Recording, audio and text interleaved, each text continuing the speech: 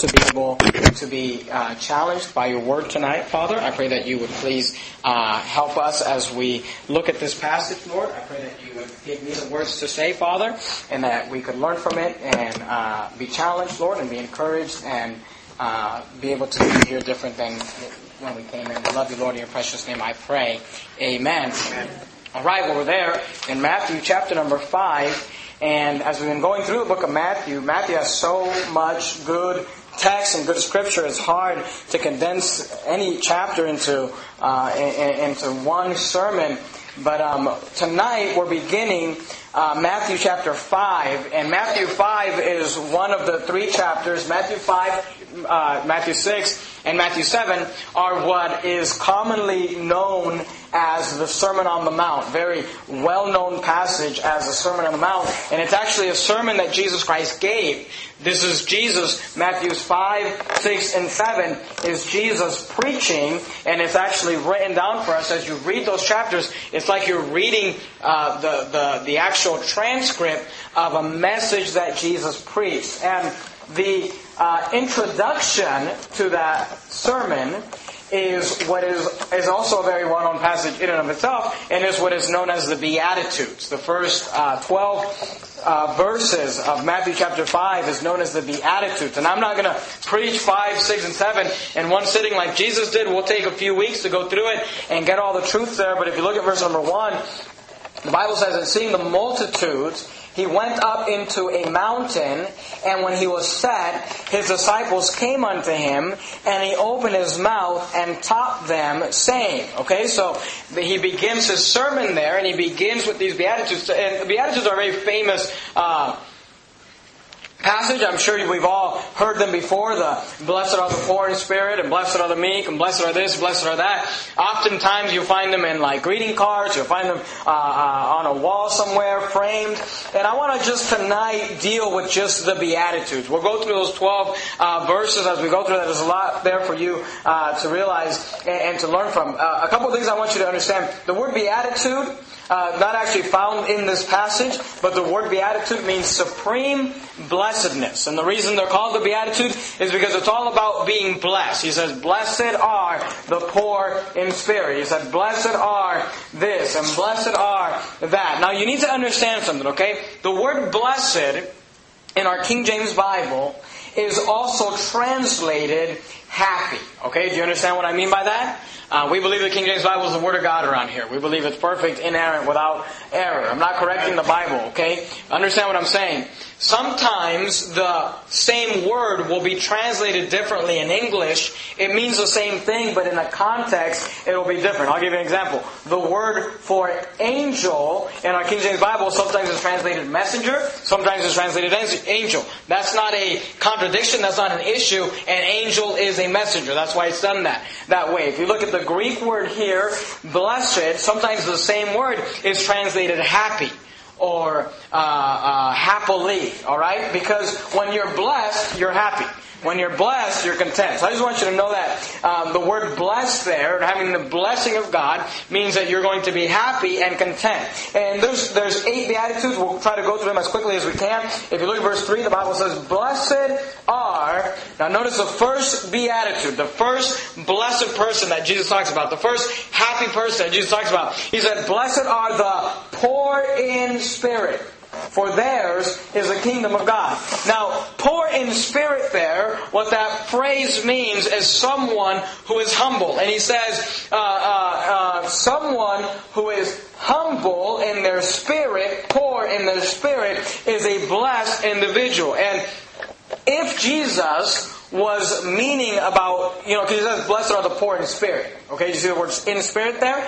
But even if he meant, because some people say like, well, he's talking about poor people, being a poor individual. Even if he meant physically poor, that doesn't really change the definition, because usually when you're physically poor, guess what you are? Humble. Usually it is proud. The proud people are the ones that are financially well off. And Jesus says here, "Blessed are the poor in spirit." And here's what I want you to send from this, okay? Keep your finger there in Matthew 5. Go with me to Proverbs, chapter number 16. Proverbs in the Old Testament, right after the book of Psalms. You open up your Bible, right smack down the center. You'll more than likely find the book of Psalms. Right after Psalms, you got the book of Proverbs. And we're talking about being blessed, right? Now, I don't think is anyone here who would not be interested in having the blessings of God upon their lives. Amen. I mean, I think we would all want the blessing of God. We'd all want the favor of God. We all want that God would help us and God would bless us. And here Jesus said, blessed are the poor in spirit. And here's what you need to understand. Are you there in Proverbs 16, verse 8? Look at verse 18. Proverbs 16 and verse 18. The Bible says pride, pride is the opposite of being humble. Pride is thinking highly or too highly of yourself. Humble is not thinking of yourself at all. Okay? The Bible says pride goeth before destruction, and a haughty spirit. Okay? Now, a haughty spirit is the exact opposite of a poor in spirit.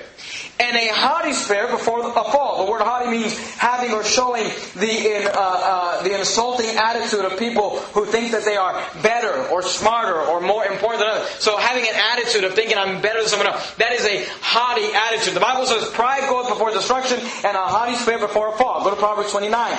Look at verse number 23. Proverbs 29, verse number 23.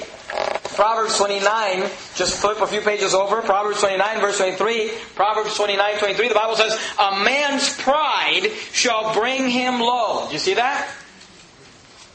Proverbs 29, 23. A man's pride shall bring him low, but honor shall uphold the poor in spirit. Is that what it says? What does it say? Humble in spirit. Do you see that? So a man's pride shall bring him low, but honor shall uphold the humble in spirit. Go to James chapter 4. Here's what I want you to understand, okay? The fastest way to stop the blessing of God on your life is to allow pride into your heart. God hates pride. When I think of pride, you know what I think of? Lucifer. Remember, he said, I will be exalted above the heaven. I shall be like the Most High. And God cast him down. And you got to understand this. Blessed are the poor in spirit. And if you want to stop the blessings of God on your life, the fastest way to do that is to get pride. And by the way, let me just give you a definition of pride. I won't have you turn there, but in the book of Philippians, the Bible says, let each esteem other better than himself. I'm sorry, I want to give you a definition of being humble. Because sometimes people get this idea. It's easy for us to understand what pride is. You know, you see somebody, they like to talk about themselves, they like to talk about their accomplishments and all the stuff they have, and you think that's a very proud person. But sometimes you'll meet an individual and they're constantly talking about how bad they are. You ever met someone like that? How my life is so horrible, this happened to me, and that happened to me, and I'm so sad, and I'm so upset, and I'm so this, and I'm so that. But let me tell you something. Oftentimes that individual thinks they're humble, but really they are just as proud as a person that thinks very highly of themselves. You know why? Because pride, or being proud, is constantly thinking about yourself. See, people get this idea like, well, if I think bad of myself, I'm humble. No, you're still proud because your attention is on you. Being humble does not mean thinking bad about yourself. Being humble means not thinking of yourself at all. Do you understand that? So the guy that says, oh, my life is so horrible, oh, my dog bit me, oh, my wife left me, oh, my this, my that, and my life is... You still have pride, and I'm here to tell you, that pride will stop the blessings of God in your life. Let each esteem other better than himself. You say, how do I work on my pride? Stop thinking of yourself at all and start thinking about others, and that will be a humble individual. See, being humble is not talking bad about yourself because your attention is still on you. Are you there in James chapter 4? Look at verse 6. James 4:6. James chapter 4 verse 6. The Bible says, but he giveth more grace. Wherefore he saith, look what the Bible says, God resisteth the proud. You want God against you? Let pride in your life. God resisteth the proud, but giveth grace unto the humble. Go to 1 Peter chapter 5, real quickly. 1 Peter chapter 5. 1 Peter chapter number 5, and look at verse number 5. 1 Peter chapter number 5 and verse 5. 1 Peter 5:5. The Bible says, likewise ye younger, submit yourselves unto the elder. Yea, all of you be subject one to another, and be clothed with humility. Be clothed with humility. Did you catch that? Now notice here. Why do you want to be clothed with humility? For, the word for means because God resisteth the proud and giveth grace to the humble. Look at verse 6. Humble yourselves, therefore. Why do you want to humble yourself? Because God resisteth the proud. Because God giveth grace to the humble. Humble yourself, therefore, under the mighty hand of God, that He may exalt you in due time. Go back to Psalm real quick. Psalm 10. You were just in Proverbs. I apologize. I should have told you to keep your finger there. Psalm chapter number 10. Pride will ruin your life. Pride will make God be against you. Pride will cause God to resist you. Listen to me. When it comes to my life, the last thing I need is God resisting me. Do you understand that? When it comes to raising my children, when it comes to having a good marriage, when it comes to pastoring this church, when it comes to accomplishing anything for God, the last thing I need is God against me. And what will do that faster than anything is to allow pride in your life. So that's why Jesus says, hey, you want to be blessed? Be poor in spirit. And I don't have time to develop this. I preached a whole sermon, I think a year and a half ago, or maybe 2 years ago, about that phrase, being poor in spirit. You study the word poor. You know what the word poor is associated with in Scripture? Some of you aren't going to like this because it's not politically correct. But what's new? At Verity Baptist Church. But you study the word poor in the Bible, you know what word it's constantly being associated with? Needy. Because guess what? People that are poor are needy. They need a lot of help because they're poor. But when you apply that to a spiritual sense, when you are poor in spirit, that means you're constantly in need of God. That's not a bad place to be. Amen. To be poor in spirit, needy. Are you there in Psalm 10? Look at verse 4. Psalm 10, verse 4. The wicked, through the pride of his countenance, look what it says, will not seek after God. God is not in all his thoughts. So see, pride causes a person to feel like they don't need God. I don't need God. I've got it taken care of. The wicked, through the pride of his countenance, will not seek after God. God is not in all his thoughts. Go back to Matthew chapter 5, real quickly. Matthew chapter 5. Now I want you to see this, okay? Blessed are the poor in spirit. We understand what that means, right? Blessed are the humble. Blessed are those that are poor and needy in spirit. Why? Because pride will put God against you. But notice the last phrase of verse 3. We got to move to this quickly because we got 12 verses to go through tonight. Look at the last phrase of verse 3. For. Okay, the word for there means because, right? Blessed are the poor in spirit because theirs is the kingdom of heaven. You say, well, the kingdom of heaven, it's for the poor in spirit. Why is that? Go to Matthew chapter 19. Matthew chapter 19. We'll do this as quickly as we can. Matthew chapter 19. Look at verse 23. Matthew chapter 19, verse 23. Matthew 19, verse 23. The Bible says, Then said Jesus unto his disciples. Remember, the rich young ruler came to Christ, asked him a question. Jesus answered his question. He left. Matthew 19:23 says, Then said Jesus to his disciples. Look what he says. Verily, I say unto you, that a rich man shall hardly enter into the kingdom of heaven. And again I say unto you, it is easier for a camel to go through the eye of a needle than for a rich man to enter into the kingdom of God. When his disciples heard it, they were exceedingly amazed, saying, Who can be saved? Okay, blessed are the poor in spirit. Why? For theirs is the kingdom of heaven. Let me just make something very clear. According to the Bible, heaven is going to be filled with poor people. You say, well, why is that? Go soul winning with us in the ghettos. We get them saved like that. Why? Because they're usually pretty humble. Go soul winning with us in the nice neighborhoods. There's a whole lot of fellowshipping going on between the soul winners. You know why? Because there's not a lot of whole conversation between the people at the door. It's just the truth, and that's what Jesus said. He said that a rich man shall hardly enter into the kingdom of heaven. There's going to be a lot of poor people in heaven and very few rich people in heaven. But before you get your little, so it's okay for me to be broke all the time, because the Bible doesn't teach that either. Look at verse 26. Jesus said, look, it's really difficult.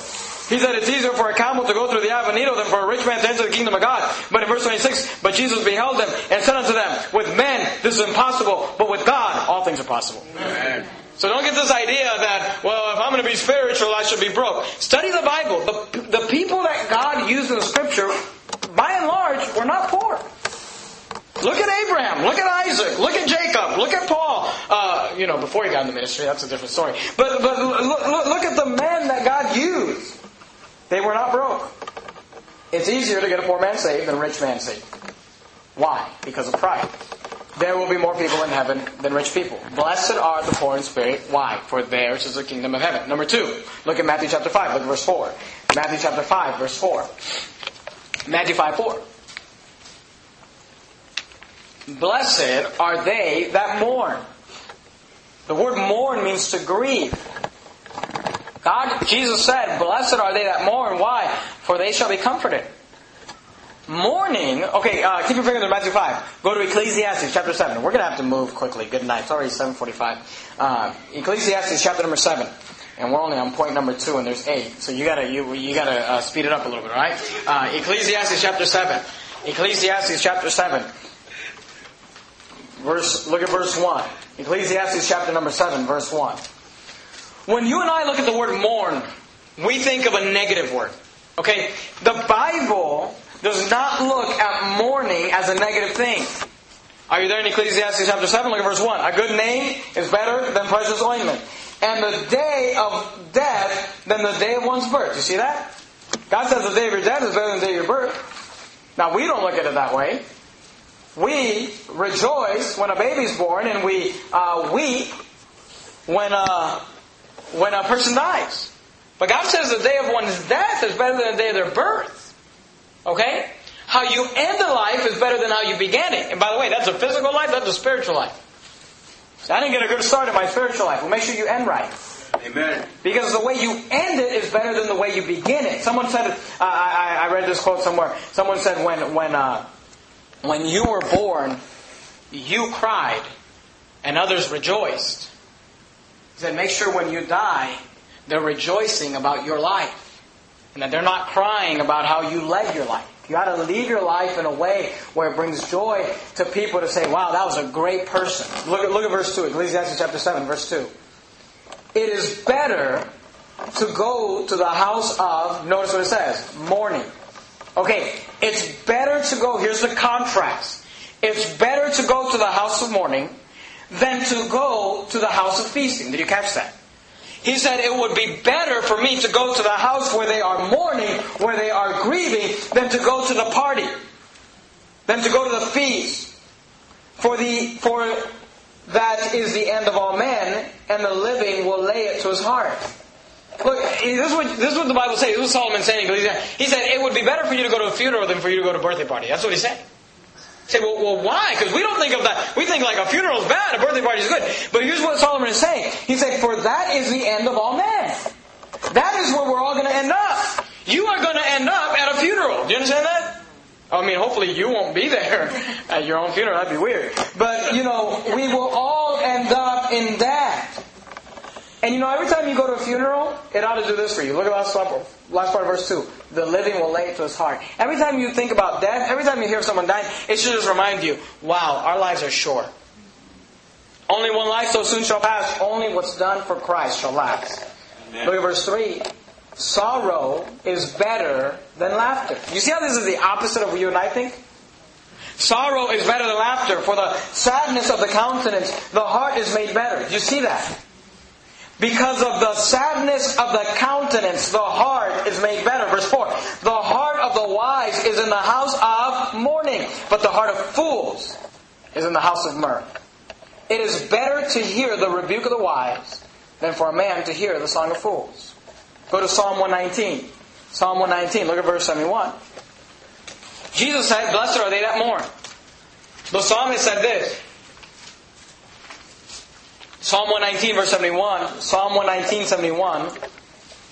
And by the way, Ecclesiastes 7:5, you don't have to go back there, but let me read for you. It is better to hear the rebuke of the wise than for a man to hear the song of fools.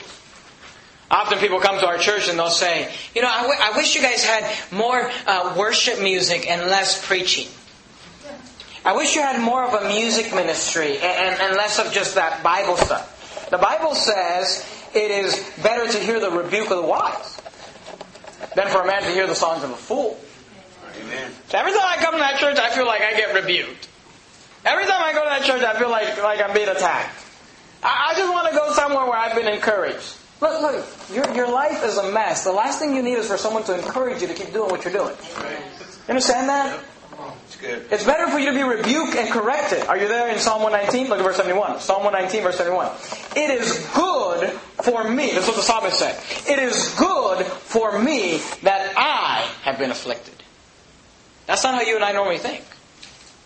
We think, I've been afflicted. Why is God doing this? But he said, it is good for me that I have been afflicted, that I might learn thy statutes. You know what happens when we get afflicted? Oftentimes, we draw closer to God. Go to Psalm 88, look at verse 9. Psalm 88, verse 9. Psalm 88, verse 9. Most churches you go to, you get an hour of singing and 15 minutes of preaching. Verity Baptist Church, you get 15 minutes of singing and an hour of preaching. Amen. Psalm 88, look at verse 9. Look what the psalmist says. Psalm 88, verse 9. Mine eye mourneth by reason of affliction. Now notice what that brings. Lord, look what it says. I have called daily upon Thee. I have stretched out my hands unto Thee. Look, I'm here to tell you, sometimes God afflicts us because He hasn't heard from us lately. And it is in our affliction that we call out to God. He says, mine eye mourneth by reason of affliction. Lord, I have called daily upon Thee. I have stretched out my hands unto Thee. Now, I want you to understand this, okay? When you go back to Matthew 5, don't go back to Matthew 5. Go to John chapter 14. John chapter 14. But in Matthew 5:4 it says, blessed are they that mourn. Why? For they shall be comforted. Now let me make something clear. The Comforter is available for you right now. Okay?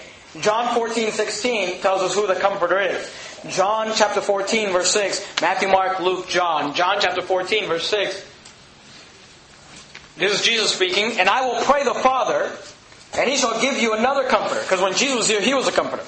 But Jesus is telling him, I'm going to leave, and He's going to give you another Comforter that He may abide with you forever. The Comforter that God's going to give you is going to abide with you forever. Who is He? Verse 17. Even the Spirit of truth, whom the world cannot receive, because it seeth Him not, neither knoweth Him, but ye know Him, for He dwelleth with you, and shall be in you. That's the Holy Spirit. Amen. Skip down to verse number 26. Look what it says, just to make it even more clear. Verse 26. But the Comforter, which is the Holy Ghost, whom the Father will send in my name, He shall teach you all things, and bring all things to your remembrance whatsoever I have said unto you. So the Bible says that there is a Spirit that lives inside of you, that is available for you, and His name is the Comforter. So the Spirit will comfort you. Okay? Go to Revelation chapter 7. Revelation chapter 7. But for those of you who say, well, I don't feel comforted. I don't feel like I'm being comforted through my afflictions. I want you to understand this, okay? If you got your finger there in Matthew 5, you can go back to it. Otherwise, I'll read it for you. But you need to read what it says. It says, blessed are they that mourn. This is what Jesus said. For they shall be comforted. Okay, now the Comforter is available right now. You can be comforted right now. But even if you say, well, I don't feel like I'm being comforted right now, Jesus promised that you shall be comforted. You understand that? Comfort will come. Go to Revelation chapter 7. Look at verse 17. We got to do this quickly because I'm already running out of time. Revelation chapter 7, look at verse 17. For the Lamb, which is in the midst of the throne, shall feed them, and shall lead them unto living fountains of water. And, this is future, by the way. Look what it says. But right before we begin eternity, after the great white throne judgment, after the millennial reign, we are getting ready to be done with the Bible here, Revelation chapter 7, in the context, towards the end, and we're getting ready to go into eternity. And before we do that, look what He says. God shall wipe away all tears from their eyes. Thank you. Go to Revelation 21. You'll see the same parallel passage. Revelation 21, look at verse number 3. Revelation 21:3.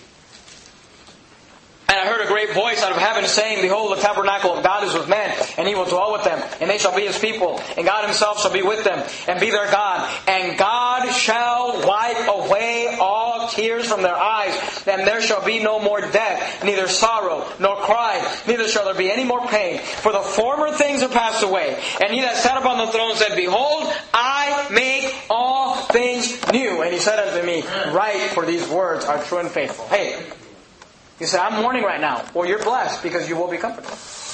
Blessed are they that mourn, for they shall be comforted.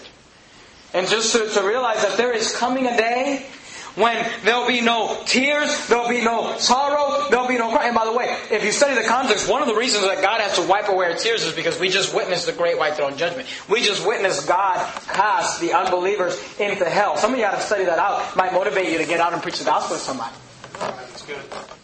But one of the reasons that God wipes away the tears is because you just watched your unsaved neighbor and your unsaved coworker and your unsaved loved one be cast into hell. But then God says, I'm going to wipe away the tears. I'm going to comfort you. He said, blessed are they that mourn, for they shall be comforted. Go back to Matthew chapter 5, look at verse 5. Matthew chapter 5, verse 5. Matthew chapter 5, verse 5. Blessed are the meek.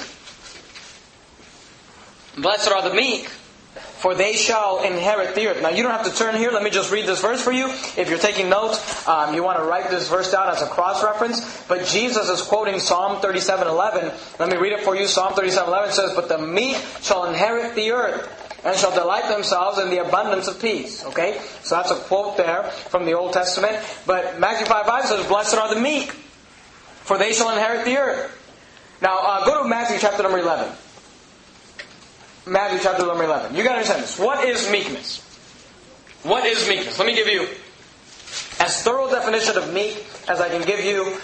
We can go to a lot of verses to prove this, but we don't have the time. You study that word out on your own. But here's what the word meekness means. It means having or showing a quiet and gentle nature. Remember I said about the women that they are to have a meek and quiet spirit?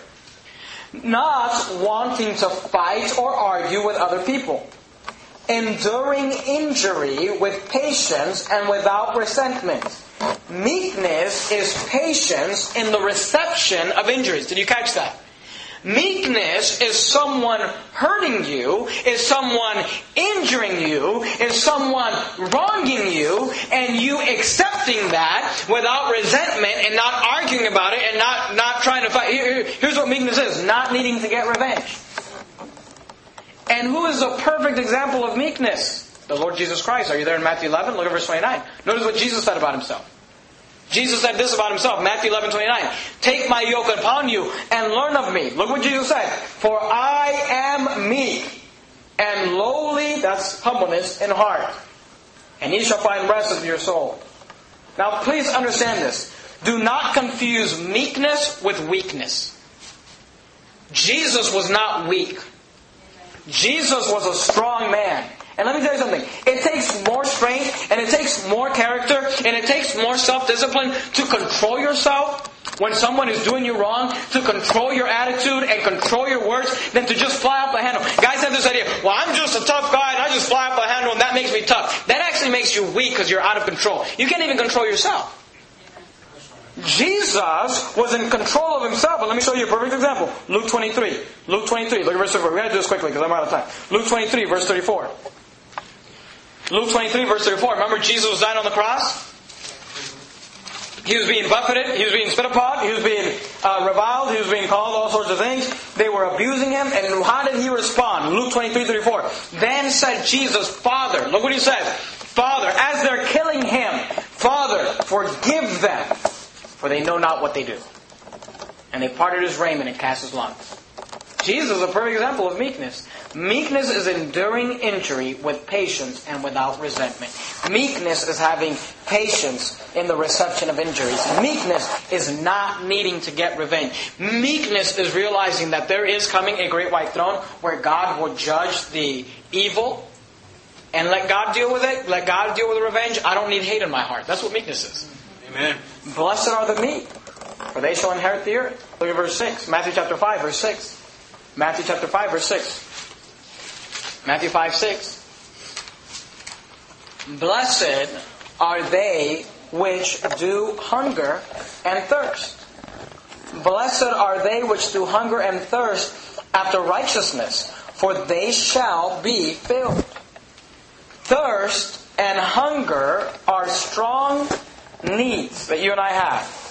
And here's what's interesting about them, is that there's strong needs, but there's strong daily needs. You need to eat every day. At least you have hunger to eat every day. You need to drink water every day. And I don't want to take a lot of time on this, but just go to Matthew chapter 4, verse 4 real quick. The Bible often refers to spiritual things as hungering and thirsting. Let me give you one example. We dealt with it before when we were in Matthew 4, but let me show it to you again. Matthew chapter 4 and verse 4. But He answered and said, it is written, this is what Jesus said, man shall not live by bread alone, but by every word that proceedeth out of the mouth of God. Amen. Blessed are they which do hunger and thirst after righteousness. You need to understand this. You need to pray to God that God would give you a hunger and a thirst for righteousness. that God would give you a hunger and a thirst for spiritual things. Because you got to understand this, okay?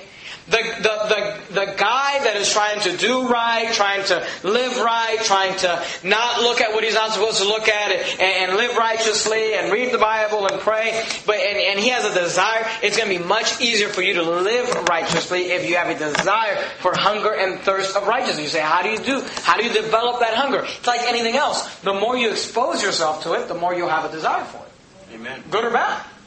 So what does that mean? You pick up your Bible and you read it whether you feel like doing it or not. Wasn't that character? Doing that which you're supposed to do when you're supposed to do it, whether you feel like doing it or not. And I promise you that you sit down and you force yourself to read the Bible. Eventually you'll start loving reading the Bible. People come to our church and say, I hate the old hymns. You sing them long enough, you'll start liking them. I love them. I love the old hymns. Right. Anything you allow, and by the way, that's good or bad. You know that's true. First time you tasted alcohol, it was disgusting. But what'd you do? Keep doing it, like an idiot. And then it was fine. Hunger and thirst after righteousness, for they shall be filled. Go to Matthew chapter 5, look at verse 7. Matthew chapter 5, verse 7. Blessed are the merciful. Why? For they shall obtain mercy.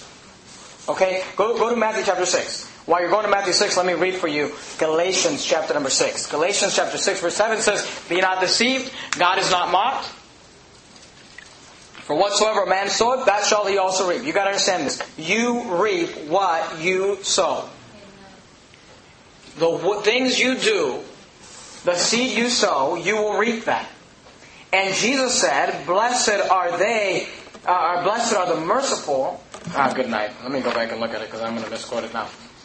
Blessed are the merciful, for they shall obtain mercy. Are you there in Matthew chapter 6? This is another part of the Sermon on the Mount, but let's just deal with it right now. Verse 14. For if ye forgive men their trespasses, your heavenly Father will also forgive you. Now notice what it says. But if ye forgive not men their trespasses, neither will your Father forgive your trespasses. Look, you better be quick to forgive and quick to show mercy and quick to not hold a grudge. Because when you hold a grudge and when you withhold forgiveness from others, God says, I'll treat you the way you treat others. We talked about that on Sunday morning with the offering. But God applies that to every area of life. Go to Matthew chapter 7, look at verse 1. Matthew chapter 7, verse 1. Matthew 7:1 says, and we'll deal with this when we get to Matthew 7, and we'll go through it thoroughly, but I just want you to see this quickly. Judge not that ye be not judged. For with what judgment ye judge, ye shall be judged. And with what measure ye meet, it shall be measured to you again. And again, I'll deal with it when we get to Matthew 7. I just want to put this caveat out there. It's not saying to not judge, because if you look at verse 3 and on, it says to cast out the beam out of your own eye, so that you can help your brother. Okay, so it's talking about not judging hypocritically. Alright? But he says, look, with what judgment ye judge, ye shall be judged. Look, you come down hard on people, they're going to come down hard on you when it's your turn. I'm not saying to look past sin. I'm not saying to condone sin.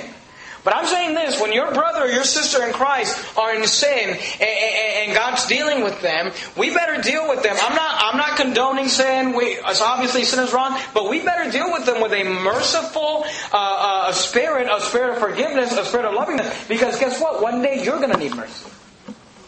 And you better sow and show mercy if you want it on the way back. Go to Matthew chapter 5, look at verse 8. Matthew 5 verse 8. We're actually doing pretty good. Look at verse 8. Blessed are the pure in heart. And this is difficult. I mean, any one of these could be a sermon in and of itself. Maybe one day I'll do a whole series on the Beatitudes and preach a sermon on each one of them. But look at Matthew 5:8. Blessed are the pure in heart, for they shall see God. Okay, here's what you need to understand. Go to 2 Timothy chapter 2, real quickly. 2 Timothy chapter 2. Blessed are the pure in heart. You know what pure means? It means clean.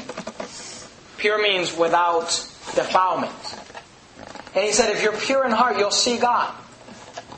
In 2 Timothy chapter 2, you find those T books, 1st, 2nd Thessalonians, 1st, 2nd Timothy, and Titus. 2 Timothy chapter 2, if you look at verse 20, God explains to us that He wants to use pure and clean vessels. 2 Timothy 2:20 says, But in a great house there are not only vessels of gold and of silver, but also of wood and of earth, and some to honor and some to dishonor. Verse 21. If a man therefore purge, the word purge means to cleanse. If a man therefore purge himself from these, he shall be a vessel unto honor, sanctified and meet. The word meet there is suitable for the master's use, and prepared unto every good work. You say, I want to be used by God. I want to be used by the master. I want God to use me. Then you better start purging yourself of sin and filth and unrighteousness in your life, because that's what makes you suitable to be used of God. Amen.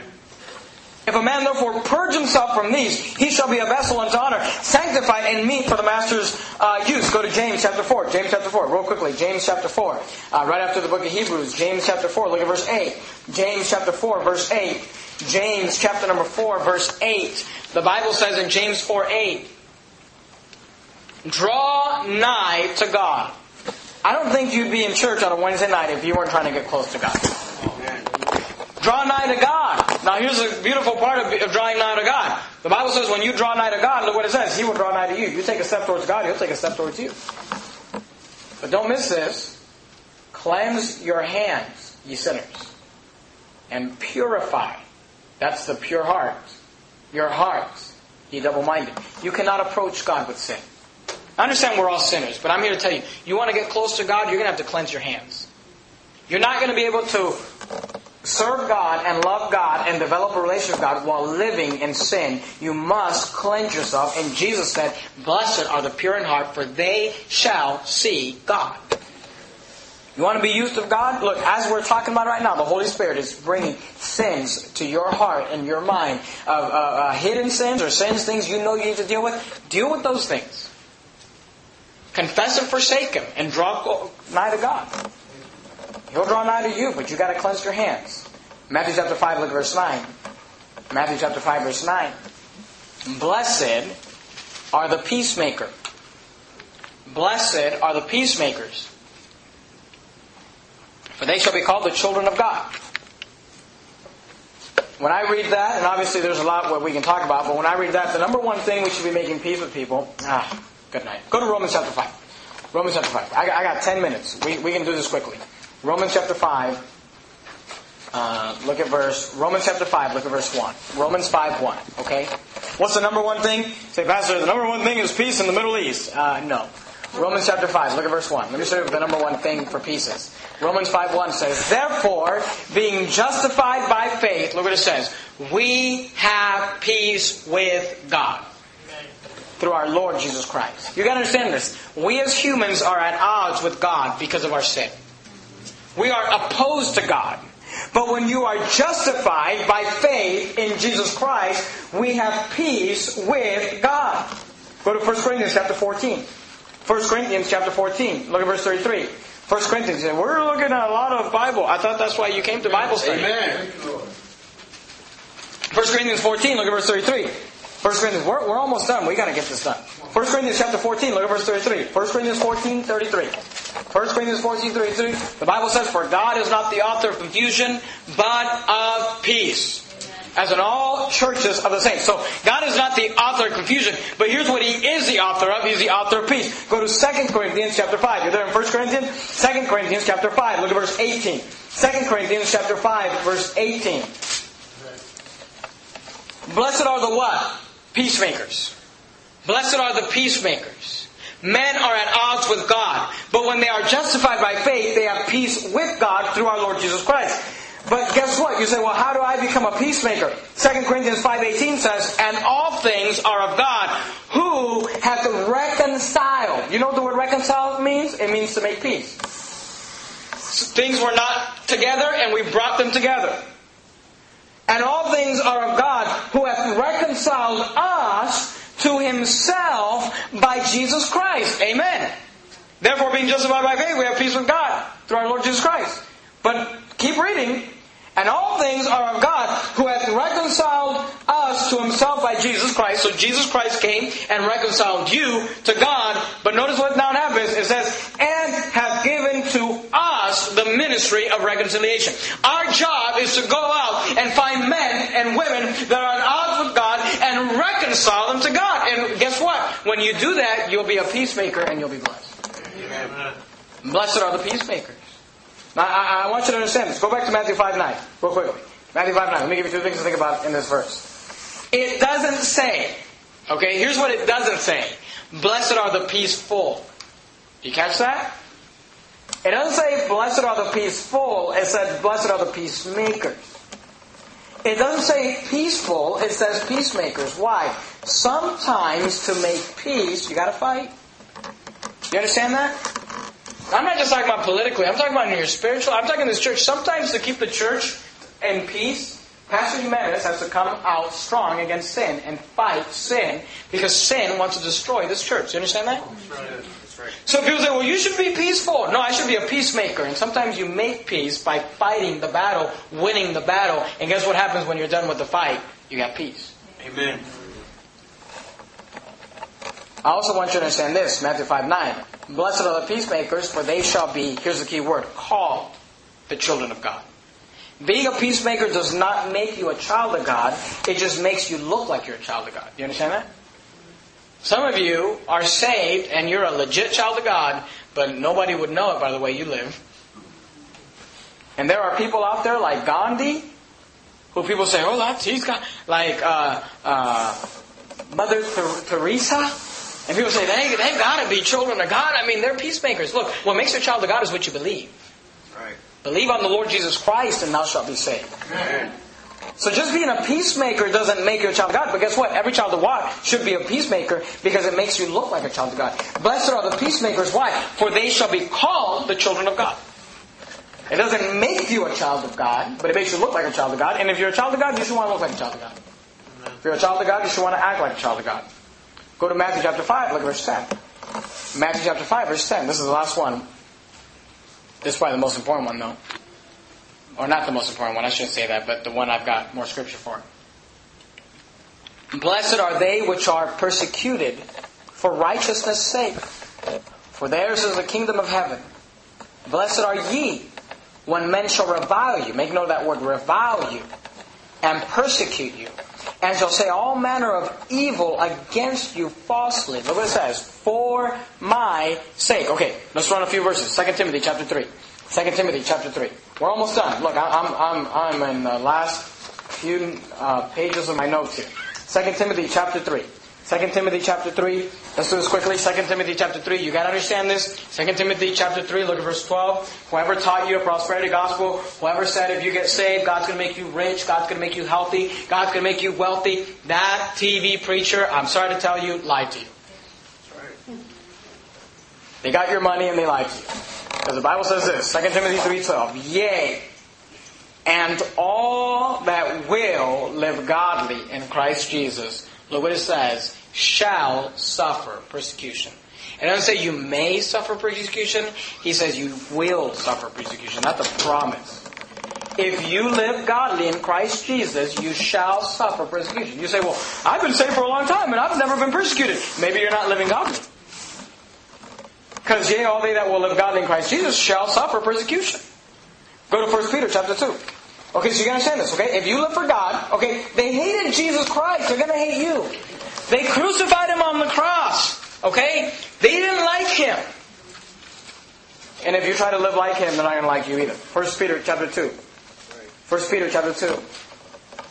1 Peter chapter 2 verse 20. For what glory is it if when ye be buffeted for your faults, ye take it patiently? Look, when you get beat up because you were drunk and picked a fight with someone that you shouldn't have picked a fight with, and then you take it patiently, look, there's no glory in that. I got a ticket. Yeah, you were speeding. I got arrested. You broke into the... it's like you did it. For what glory is it when ye buffeted for your fault, ye shall take it patiently? Now look what it says. But if, when ye do well, and suffer for it, ye take it patiently, this is acceptable with God. when you are serving God, when you are doing right, when you haven't done anything wrong, and then you get persecuted. The Bible says that's acceptable to God. Now look, you got to understand this, okay? Remember, the TV preacher lied to you. Verse 21. For even hereunto what? Unto suffering. Look what it says. Hereunto were ye called. When you got saved, God called you into a life of persecution. Why? Because Christ also suffered for us, leaving us an example that ye should follow His steps. Are you reading the same Bible I'm reading?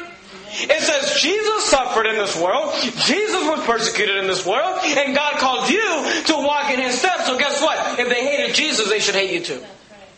And if they don't hate you, there may be something wrong with how you're following Jesus. Look at verse 22. Who, talking about Jesus, did no sin. Neither was guile found in His mouth. Who, this is Jesus when He was on the cross, here's meekness, when He was reviled not again. When He suffered, He threatened not.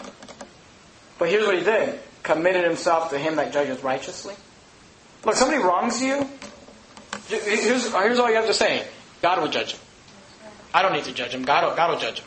I forgive him. Let God judge him. He's the holy judge. Verse 24. Who is His own self bare our sins in His own body on the tree, that we, being dead to sins, should live unto righteousness, by whose stripes you were healed. Blessed are they which are persecuted for righteousness' sake. Go to 1 Peter. 1 Peter chapter 3. 1 Peter chapter 3. 1 Peter chapter 3. I just want to show you this verse. I'm almost done. I'm going to show you a passage in 1 Peter. I'm going to show you a passage in James. We'll go back to Matthew, and we'll be done. Okay? 1 Peter chapter number 3. Look at verse 13. 1 Peter chapter 3. Look at verse 13. And who is he that will harm you, if ye be followers of that which is good? He says, look, if you do good, by and large, people are going to leave you alone. Verse 14. And if ye suffer for righteousness' sake, an oppressive government, other Christians, other unbelievers, your family, if ye suffer for righteousness' sake, if you suffer because you're doing right, look what it says. Happy. Remember what the word blessed means? Happy are ye. And be not afraid of their terror, neither be troubled, but sanctify the Lord God in your heart, and be ready always to give an answer to every man that asketh you reason of the hope that is in you with meekness and fear. Verse 16, having a good conscience, that whereas, look what it says, they speak evil of you as of evildoers, they may be ashamed that falsely accuse your good conversation in Christ. For it is better, if the will of God be so, that ye suffer for well-doing than for evil-doing. For Christ also hath once suffered for sins, the just for the unjust, that He might bring us to God, being put to death in the flesh, but quickened by the Spirit. Go to James chapter 1. James chapter 1, then we'll go back to Matthew. We're done. You got to understand this. If you're going to serve God, you just got to get used to this. If you're going to serve God, get used to people taking advantage. You know people that leave this church and say complete and utter lies about me, about my wife, about my children? To your children? Yeah, 6, 4, and 1.5-year-olds. You know who, the people that leave here and say the worst things about us? The people we help the most. Does that hurt you, Pastor? It's part of the game. You just got to realize that. Is that going to make you stop loving people? No, we're going to keep loving people. Why? Because they did it to Jesus. Look, we got to get to the place in our Christianity where we just buck up, we toughen up a little bit and realize we're in a fight. Amen. Are you in James chapter 1? Look at verse 1. James chapter 1 and verse 1. James, a servant of God and of the Lord Jesus Christ, to the 12 tribes which are scattered abroad, greeting, verse 2. My brethren, count it all joy when ye fall into diverse temptations. So count it joy when you fall into temptations, knowing this, that the trying of your faith worketh patience. Let patience have her perfect work, that ye may be perfect and entire, wanting nothing. Go back to Matthew chapter 5, look at verse 12. Matthew 5:12. Matthew chapter 5:12. He said, blessed are they that are persecuted for righteousness' sake. Look at Matthew 5:12. Rejoice. Matthew 5:12. Rejoice and be exceeding glad. Be really, really glad. That's what that means. Why? For, what was the word for me? Because great is your reward in heaven. If you're persecuted for righteousness' sake, your reward in heaven will be great. Why? For so persecuted they the prophets, which were before you. Let me give you a couple thoughts as we finish up the Beatitudes. Here's what's interesting about the Beatitudes. As you go through and look, Jesus said blessed, right? Blessed are the poor in spirit. Blessed are they that mourn. Blessed are the meek. Blessed are they that hunger and thirst. Blessed are the merciful. Blessed are the pure in heart. Blessed are the peacemakers. Blessed are the persecuted. Now here's the interesting thing. When you and I think of the word blessed, what do we think of? Money, health, fame, Pastor Jimenez on TV with a gold tooth and a gold ring. Right? That's what we think of. You know what we don't think of when we think of blessings? Being hungry and thirsty. You know what we don't think of when we think of blessing? Being poor. You know what we don't think of when we think of blessing? Mourning, meekness, mercifulness, peacemakers, persecution. So you can understand this. The things that you and I think will make us happy, if we really had them, we would realize we would not be happy. Because if money and wealth and fame makes you happy, then why are all these Hollywood movie stars and rock, artists and football players and all these people, why are they all on drugs, and why are they all on alcohol, and why are they all committing suicide, and why are they all cheating on their spouses? You gotta understand this. The stuff that you and I think would make us happy will not make you happy. But God knows exactly what will make you happy. And sometimes it's being poor. Sometimes it's mourning. Sometimes it's hungry. The things you and I think bring happiness don't. God, you guys know, God knows exactly what you need. A few weeks ago, it might have been last week, in the course of the week, we sang the song. I don't want to sing it, but I want to remind you the words. We sang the song, Rejoice in the Lord. That's written by a man who went through a lot of struggles in his life. I just want to read these words for you that he wrote. He said, God never moves without purpose or plan when trying His servant and molding a man. Give thanks to the Lord, though your testing seems long. In darkness He giveth a song. Here's stanza 3. Now I can see testing comes from above. God strengthens His children and purges in love. My Father knows best, and I trust in His care. Through purging, more fruit I will bear. And the chorus, of course, says, oh, rejoice in the Lord. He makes no mistake. He knoweth the end of each path that I take. For when I am tried and purified, I shall come forth as gold. When you and I go through troubles, when we are mourning, when we are being persecuted, just realize God knows what He's doing, and we may be in the happiest place of our life. We may be in the most blessed place of our lives. Let's bow our heads and have a word of prayer. Heavenly Father, Lord, we love You. And thank You for our church, Lord. Thank You for allowing us to be able to study the Beatitudes and how to have an attitude of blessings.